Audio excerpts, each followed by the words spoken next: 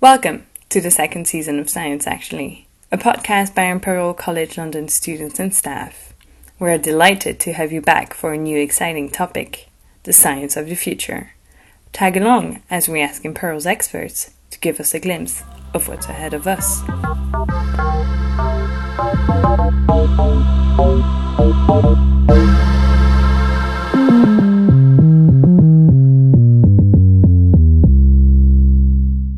Hi, and welcome to this episode of Science Actually podcast.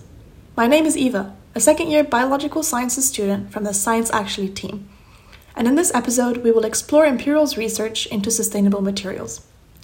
To do so, I have with me three expert guests. Our first guest is Dr. Charles Romain, a lecturer in the Department of Chemistry. We also have with us Dr. Kunyang Li, a reader in polymeric materials in the Department of Aeronautics. And finally, Professor Magda Titirici, a chair in Sustainable Energy Materials and a member of the Department of Chemical Engineering. The main question we will address in this episode is what is the future of sustainable materials? So our first guest, Dr. Romain, carried out his studies in France, where he obtained a PhD from the University of Strasbourg. His research group at Imperial is interested in developing sustainable polymers by using renewable resources and improving material end of life, amongst other areas. Dr. Romain, thank you for joining us and for starting us off in this episode on the fascinating subject of sustainable materials. Could you please introduce the topic for us by explaining what bioplastics are? Thank you, Eva, for the kind introduction. Plastics, I would say, is a solid material that is made of polymer, which are large macromolecules. We can compare that to a kind of cocktail of molecules, or I will say with some ingredients to give the properties of the material you want. So, for example, some plasticizer or other additives. This polymer, which is the main ingredient of plastics, made from a small building block, what we call a monomer, and that monomer can be bio-based or obtained from fossil resources or can be petro-based. So, resources, monomer, polymer, plastics. So what are bioplastics? How do they fit in this picture? So bioplastics, by definition, I would say are plastics that are either bio-based, made from plants, or degradable, non-durable, or can be both bio-based and degradable. So you can already see that the definition of bioplastic is quite ambiguous. I keep using the word degradable, but by degradable, I refer to plastics that are both compostable and biodegradable, and there is a big difference between home compostable and industrially compostable. So that is a general misconception. So your lab group is looking at designing methods to obtain sustainable polymers from renewable resources. So could you explain what you're doing in your lab and what kind of category of plastic you're looking at? And in my group, we mainly focus on the conversion of monomer to polymer. So trying to identify new chemicals that could be used as monomers. And keeping in mind the sustainability aspect, we try to look at molecules that could be obtained from abundant large feedstock. So obtained from lignin, from cellulose, from what we call a second generation feedstock. Typically, so it's feedstock that do not compete with food, but still use arable land. So for example, wood, grass, cellulose, lignin. One of the main challenge, I will say, is it's not always easy to predict what will be the properties of the polymer, especially if we want to predict the degradability of the material, the end of life. So, having something useful without having to compromise on the sustainability, I would say, is the biggest challenge for us. Right. So do you think that we'll ever be able to either find or make, we can even design it, this ideal kind of monomer? I'm very optimistic, and that's why we do research. We learn from previous experience, and we try to develop better material. Sustainability, we need to consider lots of different aspects of sustainability. Not only the using the monomer and the resources being bio-based, but how you produce it, how people use it, and the end of life. In the future, think about new process, new methodology, where you can go from the polymer to chemicals or the same constituents, the monomer, the building block, and allow you to make again the same polymer or eventually different one. But I think there is a lot of room for improving the technology, improve polymer end of life. Right, so to finish off, I just wanted to go back on what you said earlier. So you've investigated obtaining chemicals from renewable resources like cellulose and lignin. So would you mind elaborating on this and why this might be a good path to go down? The monomer you get from cellulose and lignin by nature are very different from the one you get from fossil resources. Hydrocarbon from fossil resources, you mainly get hydrocarbon, so carbon, hydrogen. When using renewable resources or monomer from renewable resources contains oxygen. So by nature, there are different monomer. And I think the idea is to take the versatility or the diversity offered by nature to access to new original monomer and get to new polymer. That is the exciting part. Great. Lovely to hear that. Thank you so much, Dr. Romain, for joining us on this podcast. Thank you. This discussion around lignin and cellulose brings us nicely to our next guest, Dr. Kunyang Li, and his research. Dr. Li completed the majority of his studies at Imperial, including a PhD in composite materials. Since 2015, he has worked at Imperial as a lecturer and senior lecturer in composites manufacturing, and most recently has become a reader in polymeric materials. Dr. Li's Future Materials Group focuses on developing materials for a sustainable, resource-efficient, low-carbon and low-waste future around lignin and cellulose. Dr. Li, thank you for joining us. Our polling team asks you, how does this technology work in layman terms? So think of it as trees being the ideal composite being perfected by nature. Essentially is cellulose embedded inside lignin, and you have something that's stable, completely sustainable, taking carbon from the atmosphere and nutrients from soil and grow into this beautiful structural product. What we're interested in essentially is to be able to learn from trees essentially and reconstruct lignin and cellulose, not as only as a structural materials, but as flexible packaging, something stable, flexible that will be able to replace our fossil-derived plastics. Right, so just a quick clarification. What is the difference between lignin and cellulose? So cellulose is a linear molecule, the reinforcing molecule within trees. Lignin is the surrounding matrix that surrounds cellulose, that protects cellulose. And lignin itself is a rather cross-linked aromatic compound. And this is actually what makes trees difficult to process. The lignin itself is so cross-linked that it's very difficult to deconstruct them. Any deconstruction of trees down to lignin and cellulose will almost inevitably destroy the lignin structure, leading to a rather sort of difficult to process mass of product. Would you like to tell us more about your research group and the work you're doing around lignin and cellulose? Sure. Specifically on the topic of lignin and cellulose, this is where the flexible packaging research area of my group comes in. What we're working on essentially is to try and reduce that particular deconstruction or find a way to reassemble the deconstructed lignin back to as close to pristine lignin as possible while having the cellulose inside. So think of it as reinventing trees or remanufacturing trees from trees. Right, and another very relevant question has been asked by our polling team is, could we extract these biomass materials from food waste? Definitely. So we do have a lot of problems with food waste, and the biggest problem with food waste is that they are typically contaminated with other waste. So think of bones from your meat, right, or even meat themselves that gets dumped into the same rubbish bin. So we are working on a process whereby we can isolate out only the vegetables side of the composition of your rubbish bin. So these are the lignin and the cellulose, or just the cellulose themselves, so that we can then subsequently reprocess these vegetables, if you will, or cellulose or lignocellulosic materials into flexible films, into any useful feedstock for future packaging applications.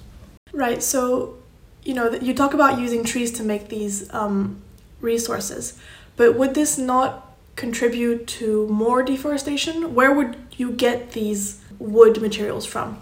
So trees is a example that I'm using. In reality, you could actually use any biomass. So food waste is something you talked about, so that will work out nicely. Grass, there are very, very fast growing grass, especially in the UK, that you can actually use as your lignocellulosic source to make these products. Overall, in the world, we do have enough biomass to produce energy and to produce materials.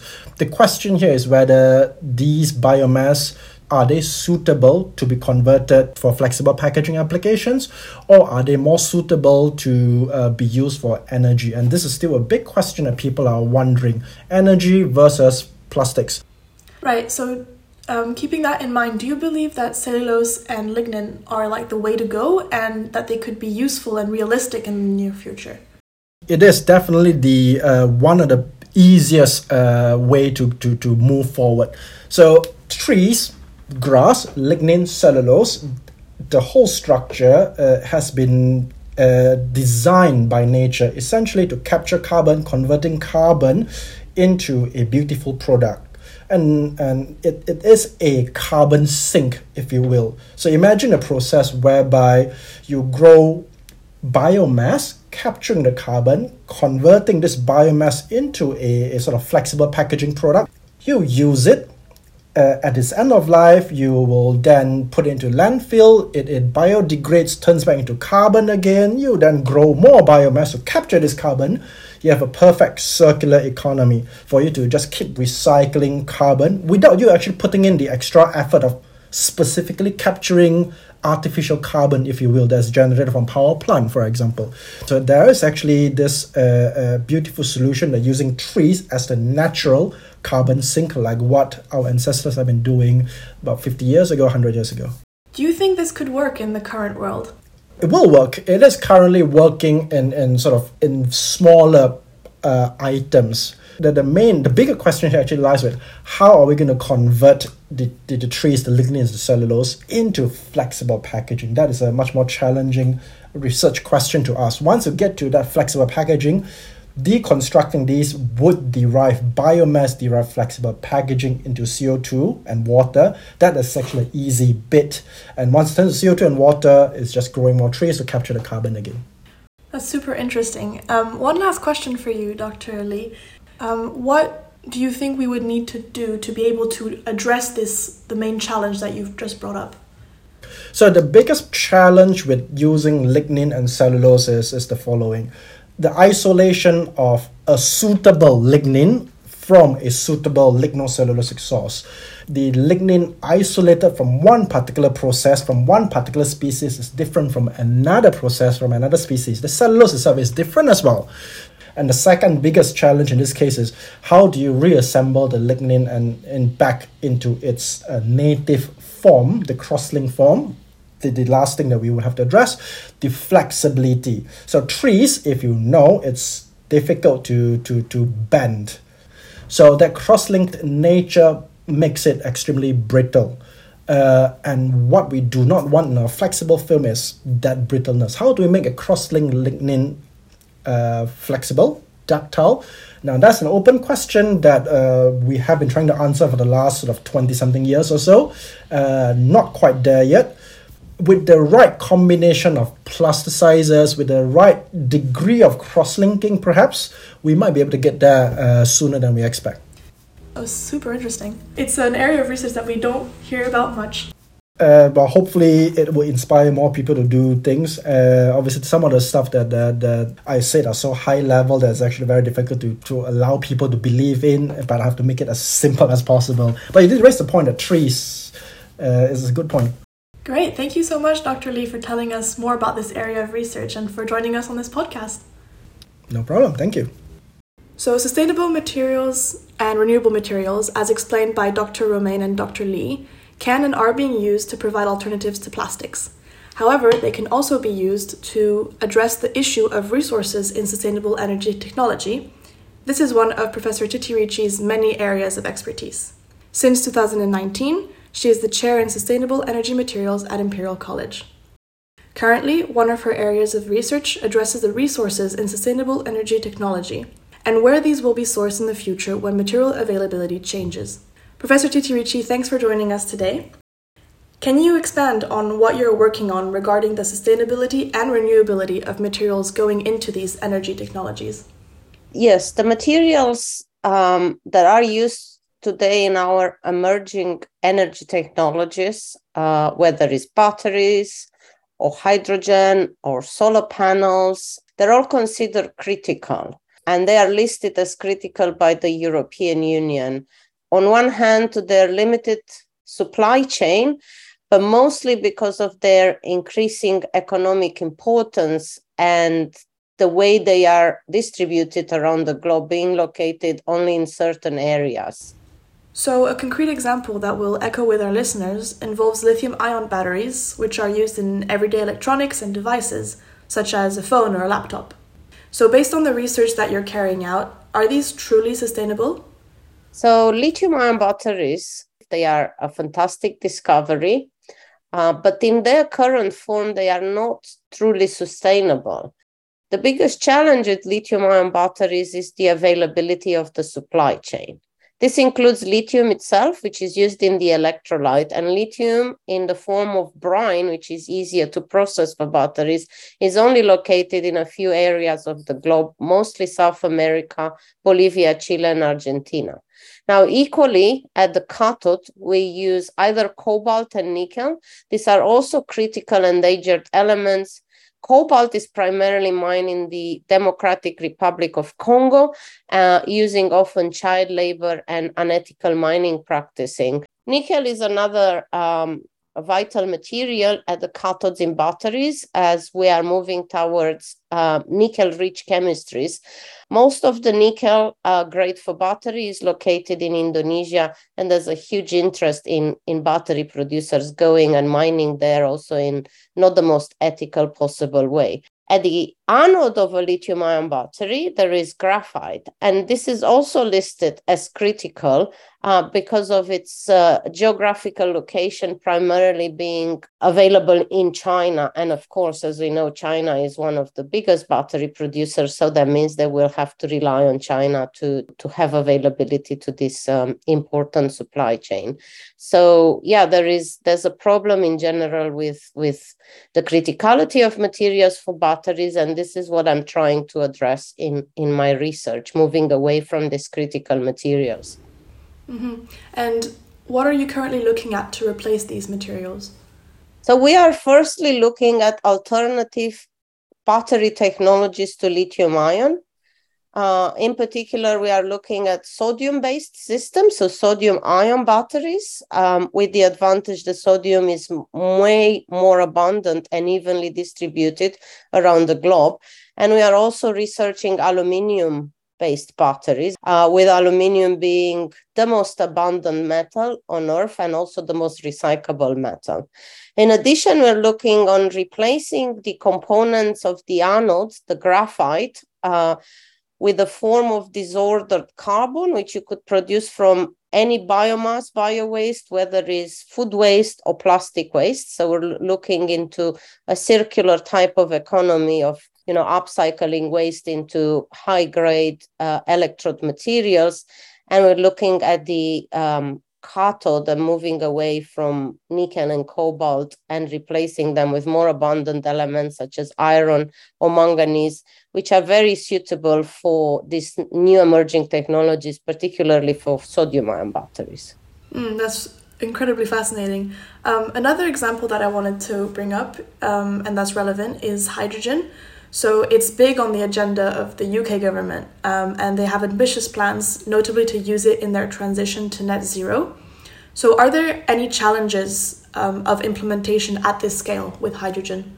The UK government has very ambitious plans for hydrogen, and it will be a vital part of our transition to net zero, and it will be used to decarbonize the UK economy across sectors. The UK wants to use its enormous power for wind, in particular offshore wind, to generate green hydrogen at low cost. So there is a scaling challenge, and mostly hydrogen today is done using water electrolysis. There are different types of water electrolysis. The most efficient system here is proton exchange membrane water electrolysis. This reaction is quite sluggish and happens with high overpotentials, meaning that actually you will need a higher electricity input that what you theoretically calculate. And so that makes this technology quite costly.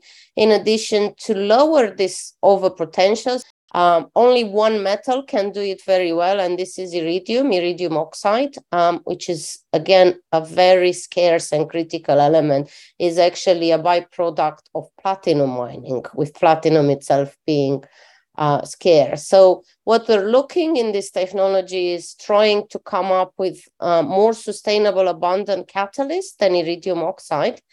But at the same time, we're also looking at replacing water altogether in electrolysis with actually the electrolysis of waste that have quite a lot of protons.